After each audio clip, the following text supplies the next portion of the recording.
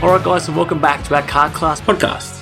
I'm your host, 18-time Australian champion David Serra, and today we're discussing the pros and cons of data analysis.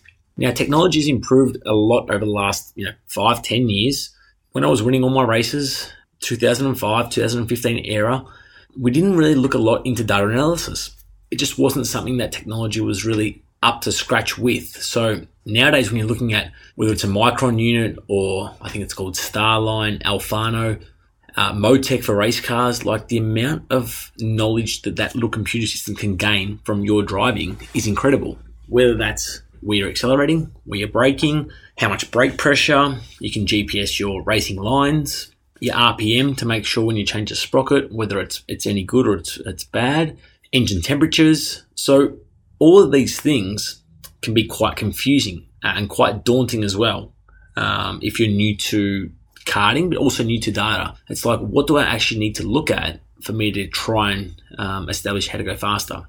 We'll start with the pros on why we think that data analysis is really good and where you can sort of benefit from it. First and foremost, it's black and white. It tells you what the driver is doing or what the engine is doing. So if you're running a 78 sprocket and you want to go to a 76 sprocket to try, you can analyze by downloading onto your software how much more straight line speed you've got compared to how much acceleration you've lost. So we know that a smaller sprocket is going to give us more down the straights, but it'll take a little bit longer to accelerate out of the corners.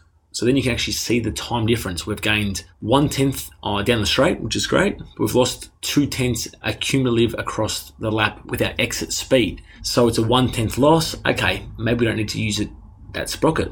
The other good thing about having data is if you've got teammates or other drivers to extract information from, you can basically just analyze where you're losing time compared to them. So just say you're doing, a 50-second lap and you've got a friend doing a 49-second lap, the data is going to show you exactly where you're losing that 1 second. Is it 3/10 in the engine? Is it 7/10 in your driving? Okay, now we break down the corners on where we're losing that 7/10 of a second. Are we braking too early?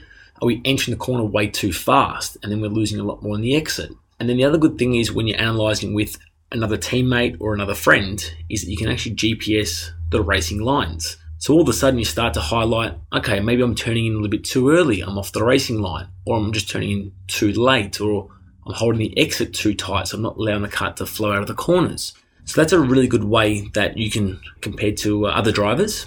And that just straight away tells you which corners you want to focus on most. So if you're losing 4/10 on one corner and 1/10 on another 3, let's just get that one major mistake out the way. And then we can try and half the distance that we're actually off of another driver.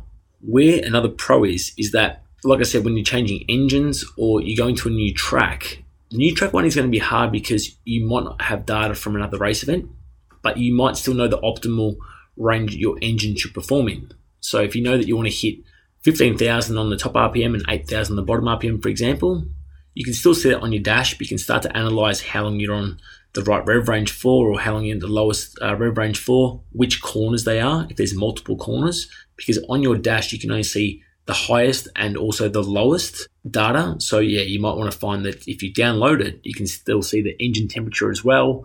That's a little bit easier to see when you're tracking your lap, from corner by corner. Some of the negatives when it comes to analysis is that if you don't know what you're doing, it's very easy to get confused. There's a lot of channels on our data analysis software. So we've got speed, we've got RPM, we've got engine temperature, we've got lambda values, we've got lateral grip. So you can see how much grip level you've got when you go around a corner. So if you don't really know what you're looking for, it's pretty easy to get confused. And if you read the data wrong, that can also confuse you and the driver. As an example, if you're entering too fast and you've got too much mid-corner speed and you're getting the gas too late, then you have no speed coming out of the corners. So straight away, if you don't actually explain that to the driver very well, so if you're just like, I don't know what you're doing, but you've got more mid-corner speed, which is normally really good, but you're not getting out of the corners. So, it could be a sprocket thing. It's how you translate that information you're looking at to your driver to actually try and maximize the gains. And we still see a lot of drivers in this day and age that don't use data that win races. So it's not the be-all, end-all that if you don't have data analysis going on that you can't win races, because it's not quite true. It's how you read it and how you perceive that information to your benefits. That's where it's really going to come into effect. The other negatives are that it takes away focus sometimes from your actual on-track driving and your preparation. Now, I've got a few drivers that we coach that are really into the data, which is really good. And you can sort of see just as much sometimes from the video. So not necessarily do you always have to be looking at the lines and what it's showing you from the speed and RPM, because the track map sometimes doesn't highlight that you actually are turning in too late, or you're turning in too early, or you're not using enough curb, for example. So we can get so focused on the lines of the speed and RPM traces, but actually just watching a little bit of GoPro footage or, another video that you've got can actually show you just as much. All I would say is when it comes to the video side of things is that it's harder to look at finding 1/10 of a second from video. 0.5 to 1 second, it's easy to see on video. But when you're trying to look for little margins on the track, it's easy to see that on data as well. So it just depends on how far off the pace you are and how big of the mistakes you're making as to whether video or looking at the data is actually better for you. So that's probably the pros and cons of, do I need data analysis? I don't think you need it, but it's definitely a tool to get you up to speed faster. But you also need to have those good benchmarks to work with in order to actually get the most out of it.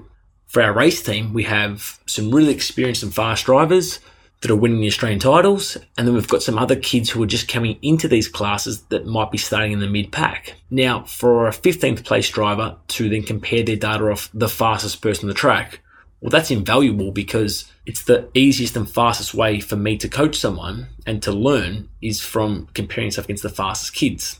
So straight away, depending on their braking points, their racing lines, their acceleration zones, how much grip their car has on the track, their engine RPM, their temperature, it's easy for me to break down where that time difference is. Now, I could also do that on video, but you're probably having to watch, a whole session to see where the mistakes might be made, where we can compare on the data pretty quickly once you know what you're doing. But as I said, you need that benchmark to work off. If you're making the same mistakes in every session and you're just comparing yourself to yourself, well, then you're not really going to learn from it. But as I said, we use the Micron, the Race Studio software. That seems pretty good for what we need. But yeah, I also want to remind people that you don't need data analysis to be able to perform at the top of the level that you want as well. So that's it for this episode of our Kart Class podcast. We're going to be discussing our data analysis. If you guys have enjoyed the podcast, then obviously please leave us a review. That's really appreciative, and it helps us, rank on Google and Apple Podcasts as well. And yeah, if you guys want to know more about Kart Class and how we can actually help you guys out,